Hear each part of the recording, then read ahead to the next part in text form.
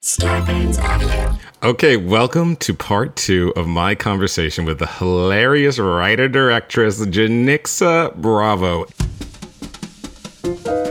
Whoa, things are so insane that brats are like supporting like BLM. And I thought he was joking. I thought that like he had made it up. He had posted it on his Finsta. And then I went looking for it, found it, and I was like, holy shit. And then I was like, what's Barbie got to say? And Barbie was saying nothing. And I was just like, no! Mattel don't got nothing to say right now. Barbie is not showing up to the fucking protest. And Bratz Nation Barbie was silent on these issues? In this second part of our 2-part conversation, we jump into Hollywood Demons, her highly anticipated film Zola, and what the hell Bratz Nation is. Okay, my favorite, you had a post on Instagram the other day where you were like, I'm in the mood to talk about demons. Black ones, white ones, red ones, green ones. I believe I might be misquoting you. One of my favorite memories is being on set for your episode of Dear White People and you telling me a story, particularly about a black demon. And it, you know, one of the things that I struggle with is none of them will be named on this podcast, but what I struggle with is that, yes, it is much harder for black people than it is for white people to survive in Hollywood. But the black demons, though, they do really well. And what's fucked up about that is the realization that there are black demons. So how would you define a demon as you put it? Oh, a demon is someone, they're reptilian. They're and not to offend reptiles, as I am a lover of animals, but they're reptilian. You know, their skin is cold. The insides are made of ice, and they're people who underestimate you. They're people who believe that the dynamic will always be the same, and that is to say, like, you will always be a beta to their alpha, so that they'll treat you however they see fit, which is generally cold and heartless and just like low, because you're always going to be exactly where you are. Like in the demon brain, like there's no room for you to advance. You can't scale up, because if you scale up, then it's like, oh, shit's fucked. And what's so funny about this moment, you know, this moment where everyone's like, this person was a monster to me, and we're writing, and, you know, people are being canceled or like leaving, you know, magazine positions or whatever, is that there's so many. I mean, I've literally been like, for the last week, like going through my own ghosts of people who had been quite awful to me. And now I'm in a place where I feel like I can laugh at it, right? But I am reminded of how much it had really, I mean, I think it traumatized me. And I think it's some of like whatever my issues are that I still deal with in work are completely, were created by these people, like by people who, I used to also be a costume designer. So like I have worked below the line and have had people talk to me like I am a garbage person, and not that you should talk to your garbage people poorly. You know what I mean? We should talk to our garbage people kindly. It is a great with respect. Service. With respect, it is a great service, what they do for us.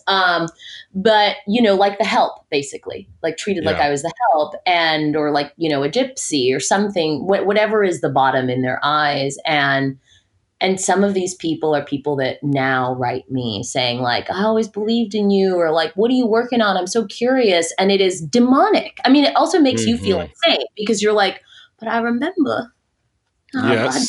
I done remember how you treated me, Master Jim, you know?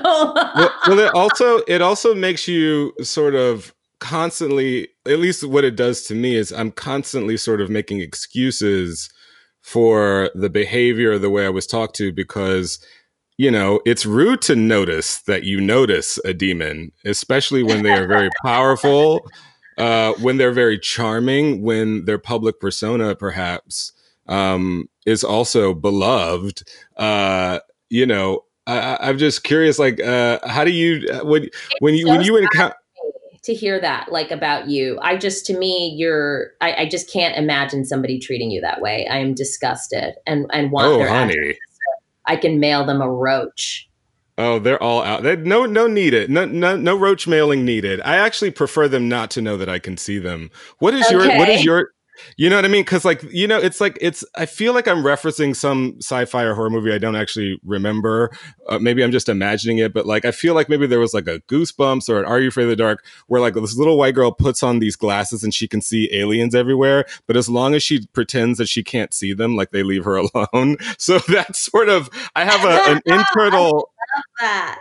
I have like an internal thing that's like, oh, I'm in the presence of one of them, and I cannot let them know that I am in their presence, and that I know that because I'm keeping this information to myself and to people that I very much trust. What is your technique? Like, do you try to stay in the orbit to slingshot elsewhere? Do you get them out of your life as soon as possible? I don't think I think people really underestimate the sheer amount of demons that are in Hollywood. Oh, I disengage. I disengage. I just can't. I'm not strong enough ultimately, because I I think the theater kid in me is always going to want to make people happy, even if I can't. I'll do the rehearsal of oh, and when I see them, this is how that's going to go. And then I see them, and I'm like, hey, how are you? How's your family? Hey! Yeah, and I'm just like, what? Do you need me to house it? Yeah, I'm a people pleaser. I just am. I'm a people pleaser. I am like a theater nerd in that way. So I've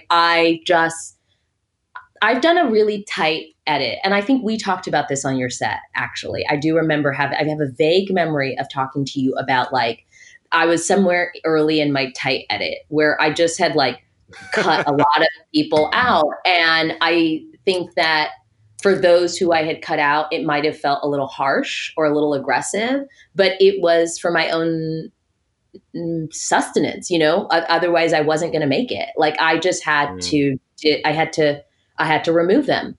And there are a variety of ways maybe to do that are more elegant. And for me, I just was I just stopped engaging. They didn't exist to me. It's that is no longer, that doesn't serve me. I don't need that. And the truth is my orbit is people whose corner I am in, who are also in mine. It's you got to be in my corner and I got to be in yours. And if that's not what's happening here, then there is no room for you. For me, it's just you got to go, because so much of our business is engaging with, these fucking reptiles. So it's in terms of the small ecosystem that you build for yourself, it can't have any reptiles. And if there's any of that, they got to go. Yeah.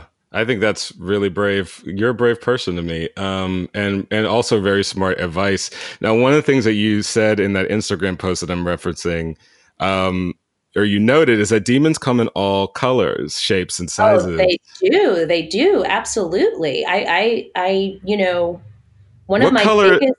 Oh, go ahead. No, go ahead. No, you do it. You do it. I was just curious, what color? In what color form do they frighten you the most? I think when they look like me. Right. That's the hardest, because I just expect less from white people, right? To be blunt, I do. I expect less from white people. So when a white person presents themselves as, not demonic, I'm like, oh, well, happy day. And by the way, I have found, you have a white partner. I have a white partner. I have had white partners. I don't dislike white people. I just want to make that clear. For those who don't know. I work with a lot of white actors. They're not all a lot of white actors who are, by the way, fantastic in Lemon, I have to say. There is a demon in Lemon, but none of the ones that you love are demons. There's one demon in that movie for sure. I know who it is. I know exactly who it is. There's a demon in that movie. But I'm aware. Are you? Uh-huh. Oh, I told that actor the story of the actor who put their fist in my stomach. That was a white demon, a little one. Wow. But I think it's the most heartbreaking when they look like you, Yeah. And there was actually somebody from my past who had stolen money from me on this job that I worked on, and they're a person who still very much works in Hollywood, and I had been convinced that I needed to just put my own money in, and then they would pay me back. And it was like something I was costuming, and I put in all this money. And then not only did I not get that money back, then I didn't get paid. And then my assistant didn't get paid. And then this string of emails about how I was, a fucking idiot, and that just like, it was so nasty. And that person looks like me. And so I hadn't seen them for years and years and years. And then actually at the premiere of Lemon in LA, the downtown premiere at the Ace Hotel, it was part of this like summer Sundance Next festival. We ended up getting like the Magnolia, who had released my movie, like got this little small space for us to have like our own party in addendum to like the larger Sundance party. And I saw them there. They like tapped my shoulder. And when I turned around, I was like, I felt like my eyes turned black. That's the day we met at Sundance, right? You're talking about me. Yes, that was you. Yeah, that demon that I met that made my eyes turn black was you. Just tell them, Janixa. No, you've been nothing but generous and lovely to me. But they were there, and they said something to the effect of like, I always believed in you. And oh God. And I got nauseous. I got so nauseous. And I think I just said thank you and then walked away, because like I didn't know how to retaliate. Like, I wish I had that, by the way. I wish I had the ability to like behave in so gross a manner and then like have the audacity to show face later. I wish I had that. Well, you know what? I want to say something. They look magical because they can do that. They don't have shame, but they could never direct something like Lemon. You have something, because you can feel like empathy and stuff and shame, and like you care about people's feelings. You have something. You have something as a filmmaker that they'll never have. And I just want to make sure you know that, because it really comes through in your work. And I'm not just a fan. Like, you really inspire me. And even though I had already seen Lemon, watching it again just made me like, man, fuck these people. Like, if Janixa could do it, so could I. Okay, so look. That's how I feel about you. And you know that. I've already, like, puffed your feathers. Is that the term? I don't know the term. I think it should be. I think everything you should say. I think everything you say should be the term. Okay, so let's take a question from our culture machiners or culture machines. Yes. I don't know why I keep adding to it. From the internet. Brendan, what they got for us? Goldilocks says, first of all, she loves you. And then she asks you to please discuss the Bratz Revolution. Oh, Bratz Nation. So Bratz Nation, honestly, like, we're living in a Bratz Nation, like, duh, obviously. I mean, it's pretty simple in that I think, like, there was a degree of, and it might still be happening, a kind of performance around protest, right? Like, this is why I started talking about demons, because I saw some people that I knew to be truly demonic spirits suddenly being like, Black Lives Matter, to which I was like, should I send you that email where you called me stupid? Should I send you the email where you asked the question of like, I don't know how you got this job or why you're even doing it? Like, just, and by the way, not that those two things are related, but it's just this idea of like, that you wouldn't be able to connect, like, perhaps I have treated this person in this way because of my own isms, my own prejudice, right. My own whatever, and like, maybe if I look at myself. And so I was sort of like making this comment on like how people are kind of like performing their way through this moment in some kind of protest, but might not be exactly aligned with how they behave and how they treat people, right? My Bratz Nation or Bratz Revolution was purely that a friend had posted Bratz, like the dolls. Do you know Bratz? They're like slutty dolls. They're slutty I know dolls. them. I'm aware of them. And they're like vaguely ethnic, but you're not sure like what they're saying. Yeah, exactly. I don't know what the culture is, but they're like a little bit like not exactly white. I mean, like some of them are white for sure, but like they look augmented white. Like there's a Kardashian vibe. There are fox eyes. They do have fox eyes, so you're right. There is an augmented vibe. And my friend had posted, basically he was just like, whoa, things are so insane that brats are like supporting like BLM. And I thought he was joking. I thought that like he had made it up. He had posted it on his Finsta. And then I went looking for it, found it, and I was like, holy shit. And then I was like, what's Barbie got to say? And Barbie was saying nothing. And I was just like, no, Mattel don't got nothing to say right now. Barbie is not showing up to the fucking protest. And Bratz Nation Barbie was silent like, on these issues. I think she came around like 24 to 36 hours later. Wow. It's kind of like, you know, if you look at when all of the streamers said something, it's like who's first and who's last. It's like people are like, oh God, get the publicist so we can write the thing. How do we feel about Black people? Somebody write it. And then, you know, you've got the seat at the table, you've got the foot in the door, but you're not being actually given the same tools to succeed as your white counterparts. Absolutely. You know? Yeah, I know. And it's not a part of the conversation because also we're just supposed to be grateful that we were just invited. Yeah, because this is also an unprecedented time where the yous and the me's get to make things. And, you know, I don't ever want to take that for granted, but I just really love that you call out the bullshit no matter what.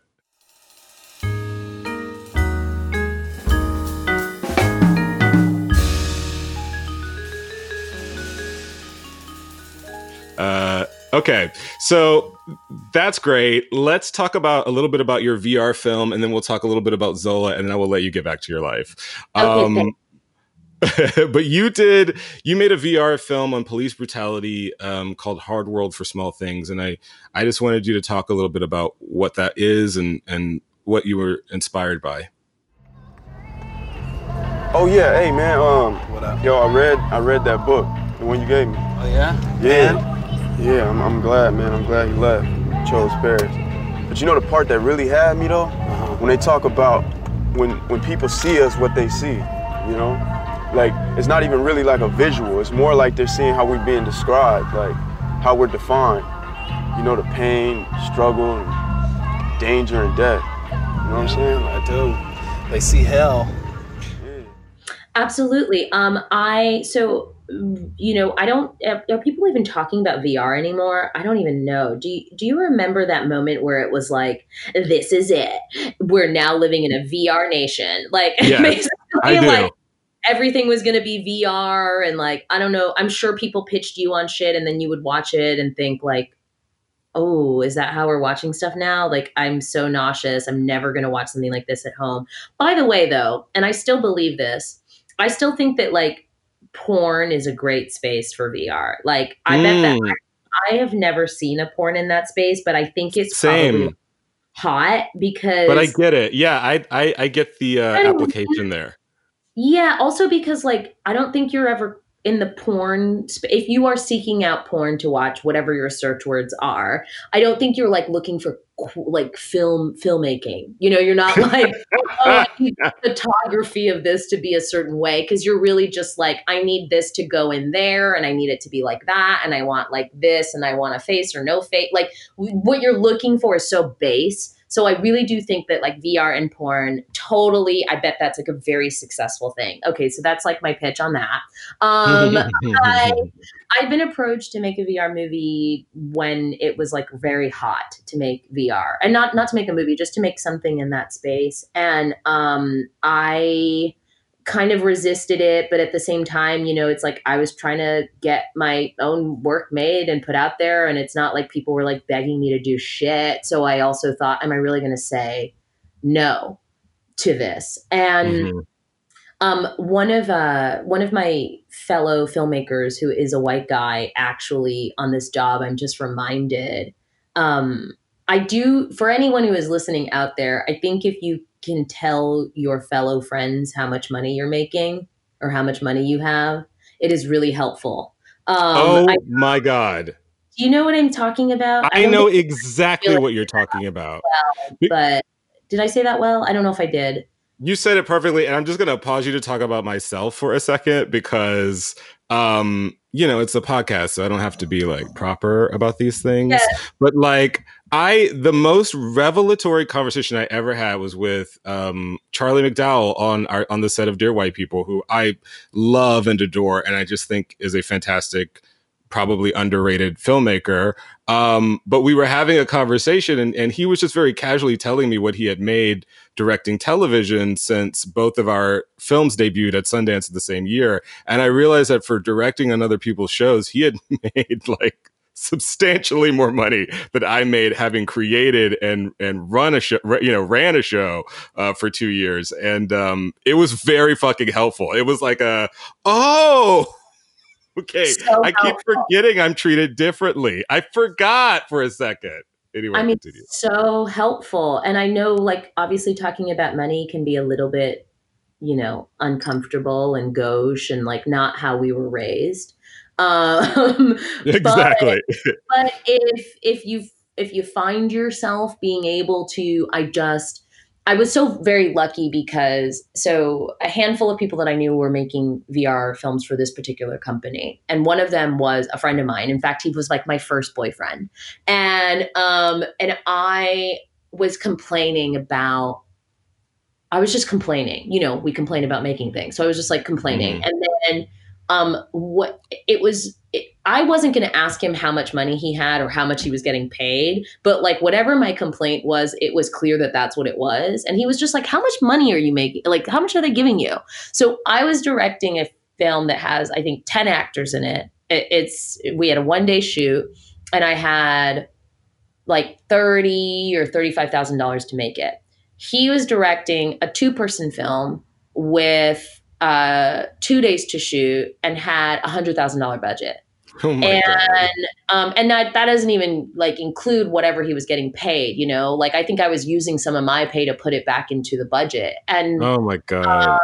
And it was insane. And what was kind of wild, just as a sidebar, like both of our films kind of end up doing like a festival tour after. And my film had done really well for this company. It won them some awards and it played at a lot of places. And I was just kind of like, and they gave me so much less to be able to arrive at the same level as my counterparts. But I had like a third of their budget to do the same, Anyways, that was not the question you asked. The idea for the film, it is about... It was good, though. It was a good answer. Good. It is a day in the life of a man leading up to the moment where he is attacked by a police officer. And it was inspired by, I think it's in 99 or 98, a cousin of mine was asphyxiated by the cops in a case of mistaken identity. And I'm so sorry.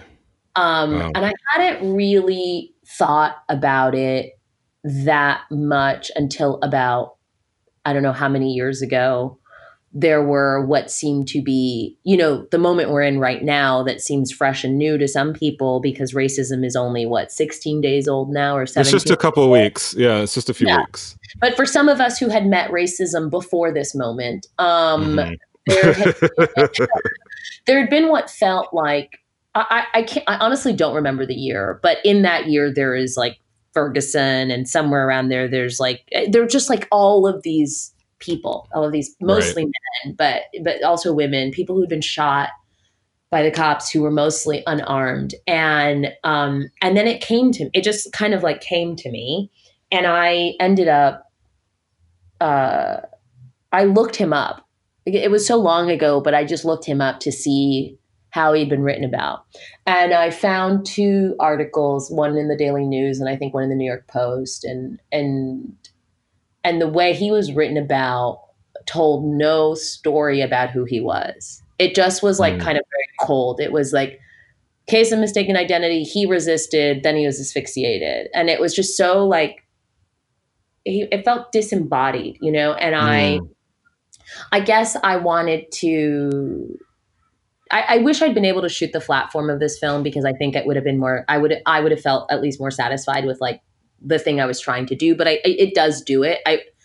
If I ever make a VR film in the future, I will like ask someone to let me do it in flat and circle form. But the point is that I wanted to give a little bit more texture to who the person was. I basically didn't want their life to just be the thing that is written about them in the paper, that is devoid of the color, that is devoid of like their neighborhood, their people, their family, how we saw them, that it has like no blood coursing through its veins. And I just want, and it is just, it is kind of a, what's the word I'm looking for? It isn't a full piece. It's more just a moment, it's a breath, but, yeah, it was kind of like my offering to this thing that I didn't really know what to say to or how to talk about. And this is also like related to when I started editing people from my life, most of whom were white, because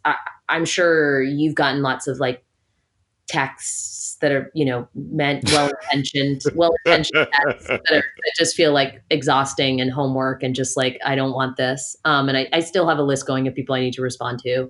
That I was like, oh sis, please, I can't. But I got them then. There was like, there's a Black man on the cover of Time magazine running in a field who's being shot at, and people were saying sorry to me, and people were saying sorry to me about Ferguson, and saying sorry to me about Trayvon Martin, and saying sorry to me about Philando Castile, and all these people were white people, and I was like, oh, you're sorry? Yeah. I'm sorry. You think this is my problem? But your sorrow is not my problem. Yeah, and then I was like, I gotta go. Like, I don't need people telling me they're sorry about racism. Like, I need people working on it, And like, I just can't. Like, racism isn't a Black issue. Anyways, that is a tangent. So that was what that piece was. It was an offering in that space, and it was in some way, I guess, me revisiting my own kind of feelings around my cousin, who I was too young to really be interested in because he wasn't my age. He was like 10, 15 years older than me. I mean, I remember him and I loved him and I cared for him, but like I was a young person who was I was in high school. So I was like, I care about people who are my age. And so it was my own kind of revisiting of how do you memorialize just like a moment in someone's life so that they're more than the event. Well, I think it's very interesting, and it speaks to you as an artist that you were able to put maybe people who never thought about it or never thought about the implications literally in the shoes of, a person in the midst of a Black experience. But then you're also able to focus your gaze outward onto white people and whiteness and the ways in which it gets away with functioning. And I just think that that's really, really cool. And I hope more people give you your flowers for that. Oh.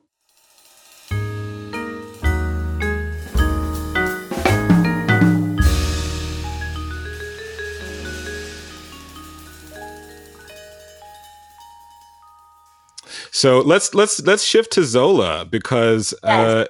Literally, like in Sundance, all anyone was talking about was Zola. This was like a hot movie.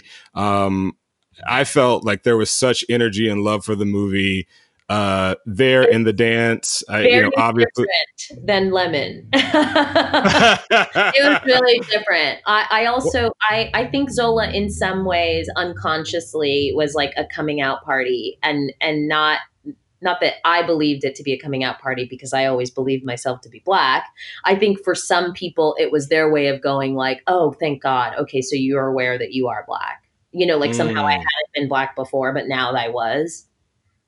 Well, I think what's so interesting is that you recognize that film and storytelling, we're inviting people to project their shit literally onto us. And you're inviting a lot of crazy shit with Lemon. But with Zola, there was, obviously you're going to get that same experience because we're Black and we're making movies. But it really started in Black culture, right? Like it started on Black Twitter. How did the film get to you? Literally Black Twitter is why I know that film exists. I'm sure just like you got all of your text, all of these texts saying sorry to you from like your white friends who you love, and mean well, but no, thank you.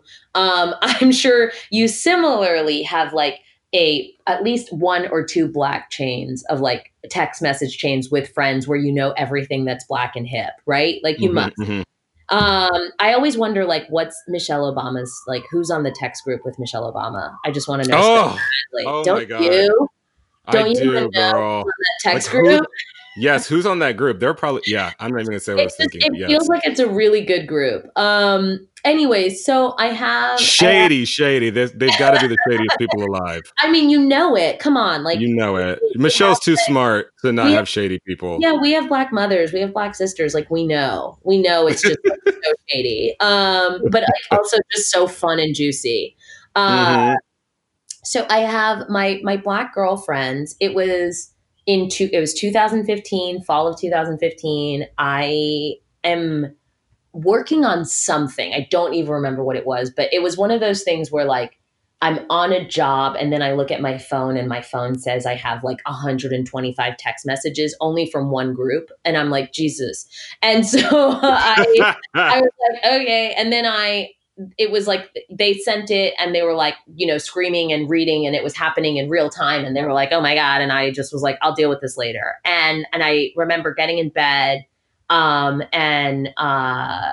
reading it. And before I was done, I sent it to my agents, and I was like, so I don't know how this works. Like, I don't know Twitter IP, like, je ne sais pas, but like, we gotta figure this shit out because I want it. And they were like, okay, great. We'll get back to you in a few days and we'll talk about it. And that was like my first introduction to the story.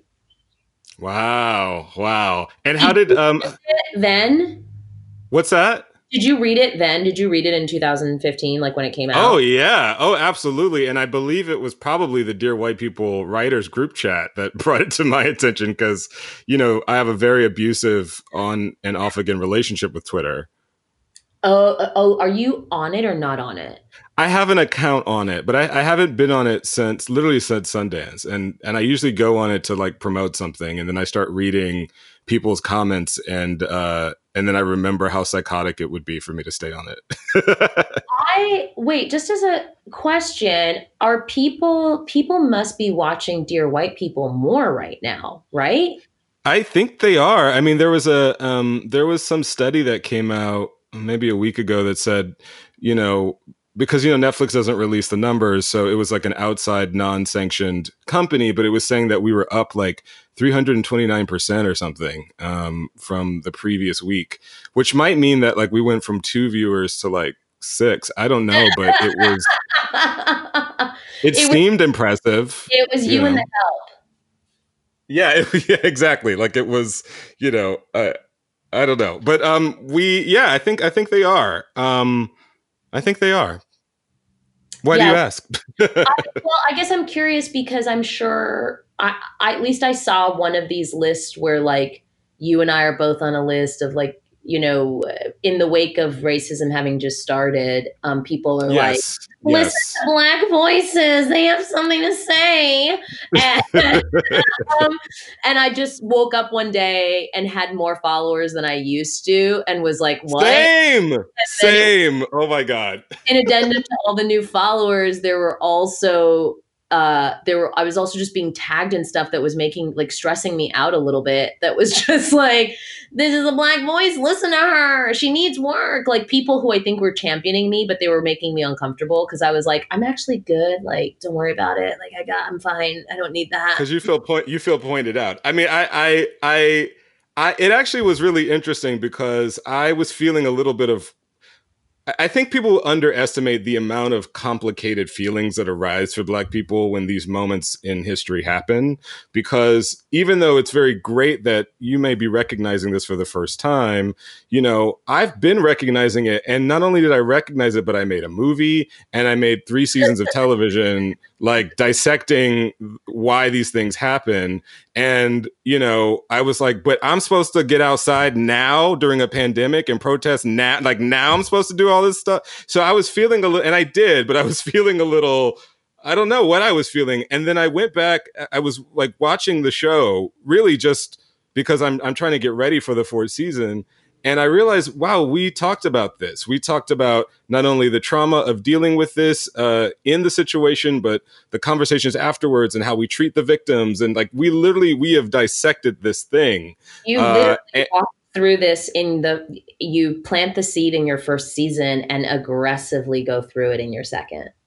Yeah, and we continue that into the third, and we'll conclude that in the fourth. But it made me feel like, well, I'm at least like proud that I made something that, even though it maybe took some people a while to get the significance of, like, I'm really happy that I stuck to my guns and I lived through all of those times when I felt totally fucking unheard and dismissed, and, you know, critics, audiences, and just hateful white people on the internet alike, you know, were just projecting their bullshit onto the work. And, I felt vindicated in a weird way, and I felt like I had something to add to the moment, you know, because I just feel, I think you probably feel this way too. I never feel like whatever I'm doing is enough.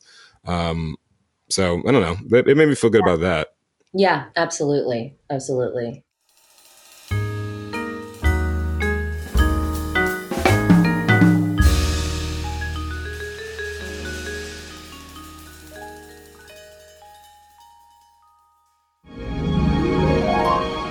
You want to hear a story about how me and this bitch here fell out? It's kind of long, but it's full of suspense. But girl, this is about you, girl. So okay. I'm sorry. What was the question? So Black Twitter is erupting. You're getting your whole life from the group thread. You're like, agents, get it to fucking together. I want it. I want it so bad. Please let me have her. And then I didn't get her. I ended up, I mean, I don't want to say losing, because losing would somehow imply that I had some kind of stakes. Like I was literally like team amateur at the rally, you know, where I was like, I want it. But at that point, like, so, you know, we're talking like studios are like, we're getting it. So I was like the least sexy name to be in the hat. And at that point it went away, and I knew one set of the producers who were involved in like the initial iteration of it, and had said, you know, like, if it ever becomes available, because you know how things work too. It's like they have the people, and then shit just doesn't work out because, like, you know, the business is unreliable. So I just said, you know, if it ever becomes available, like, I want it. And I have no problems with not being first choice like that. I'm not really worried about that. By the way, being first choice means nothing. It's about being the last choice and the best choice. Like, correct. You know what I mean? Very true. And I think, like, when I was younger, my ego probably was affected by some shit like that. But I have been around enough and experienced enough rejection that it just has nothing to do with that for me right now. So there was another director. There were other producers, and then it became available. And actually, it was James Franco. He was directing it, and there had been two guys who were writing it. And then Jodie Smith is basically like my guardian angel. She knew that I really wanted it, because I think pause. What? James Franco was the original director of Zola? You didn't know that? I thought you did not. Which is why I wasn't like saying it, and then I was like, I should just say it. Girl, you know, I'll be skipping the deadline breaking news items. I didn't know. That's wild. Okay. James Franco was the original director, and the two writers are two white guys. Well, this all tracks for me. Continue. I'm gonna leave it there. And then so then it became available, and Jodie Smith, like, she knew that I wanted it. Like, I had told her, I guess, about it, and I really don't have a memory of this, but apparently I had told her that I wanted it and that I, you know, liked the story, and I think maybe I sent it to her. And she happened to be at like some party with James, I don't know, 3 or 4 years. What year is it? 2020. So I'm like, what year is it, darling? It was 2017, at the beginning of 2017. And she was like, she just texted me. It's like 2 a.m. and she's like, hey, that film that you wanted, James isn't doing it anymore. Wow.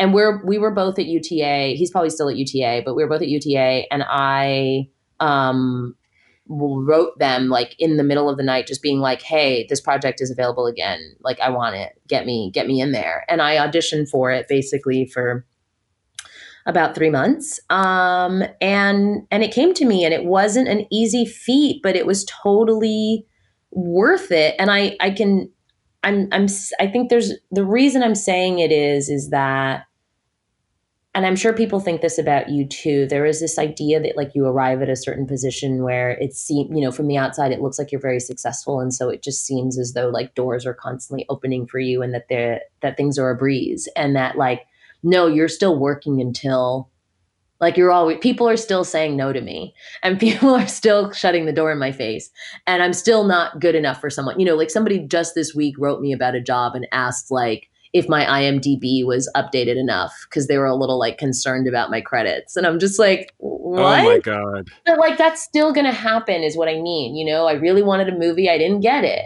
I really wanted to direct this thing. I didn't get it. And that still happens. And like, you're still like wrestling, it still requires a certain amount of musculature because there's still a ton of rejection.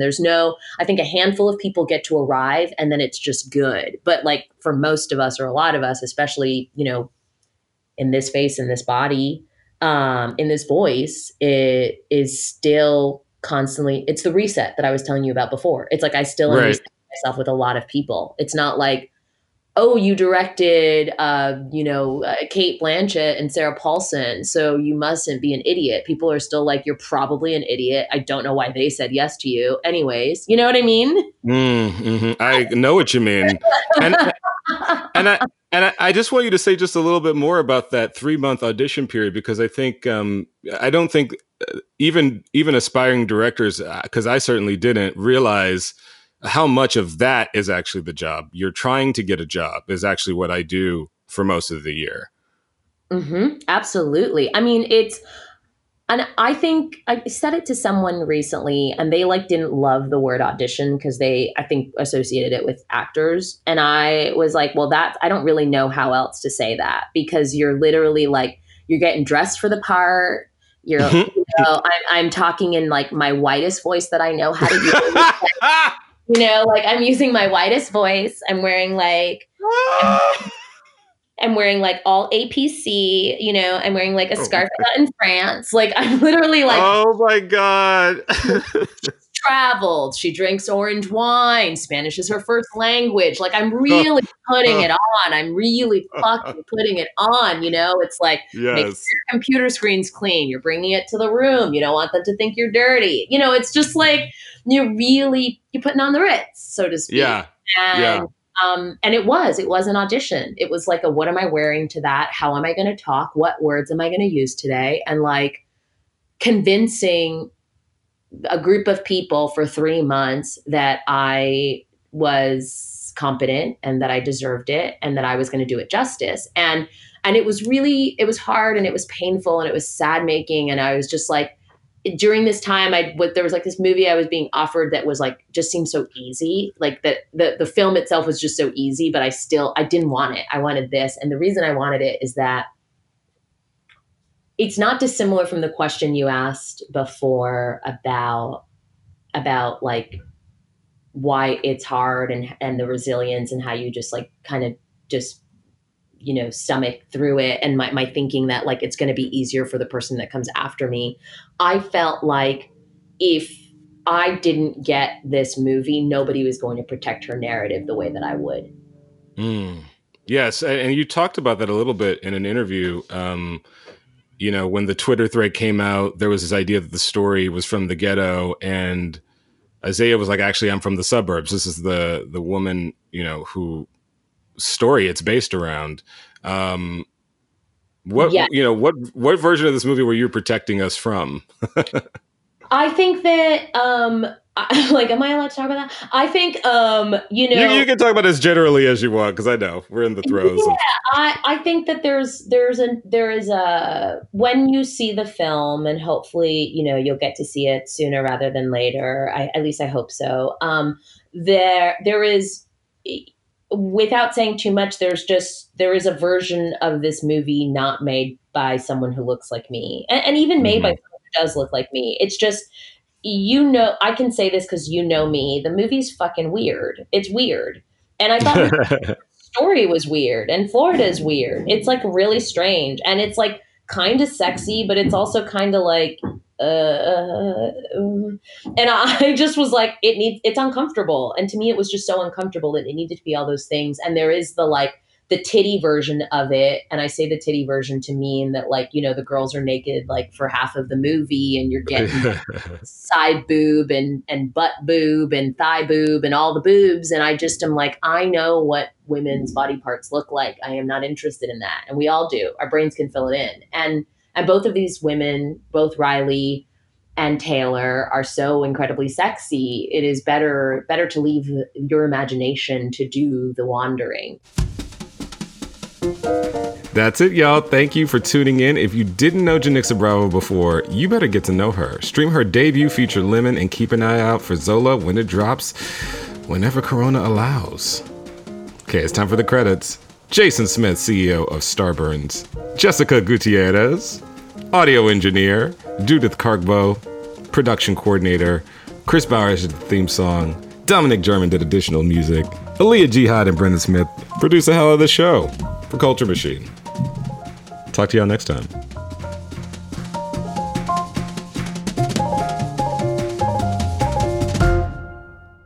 Starburns Audio, a podcast network.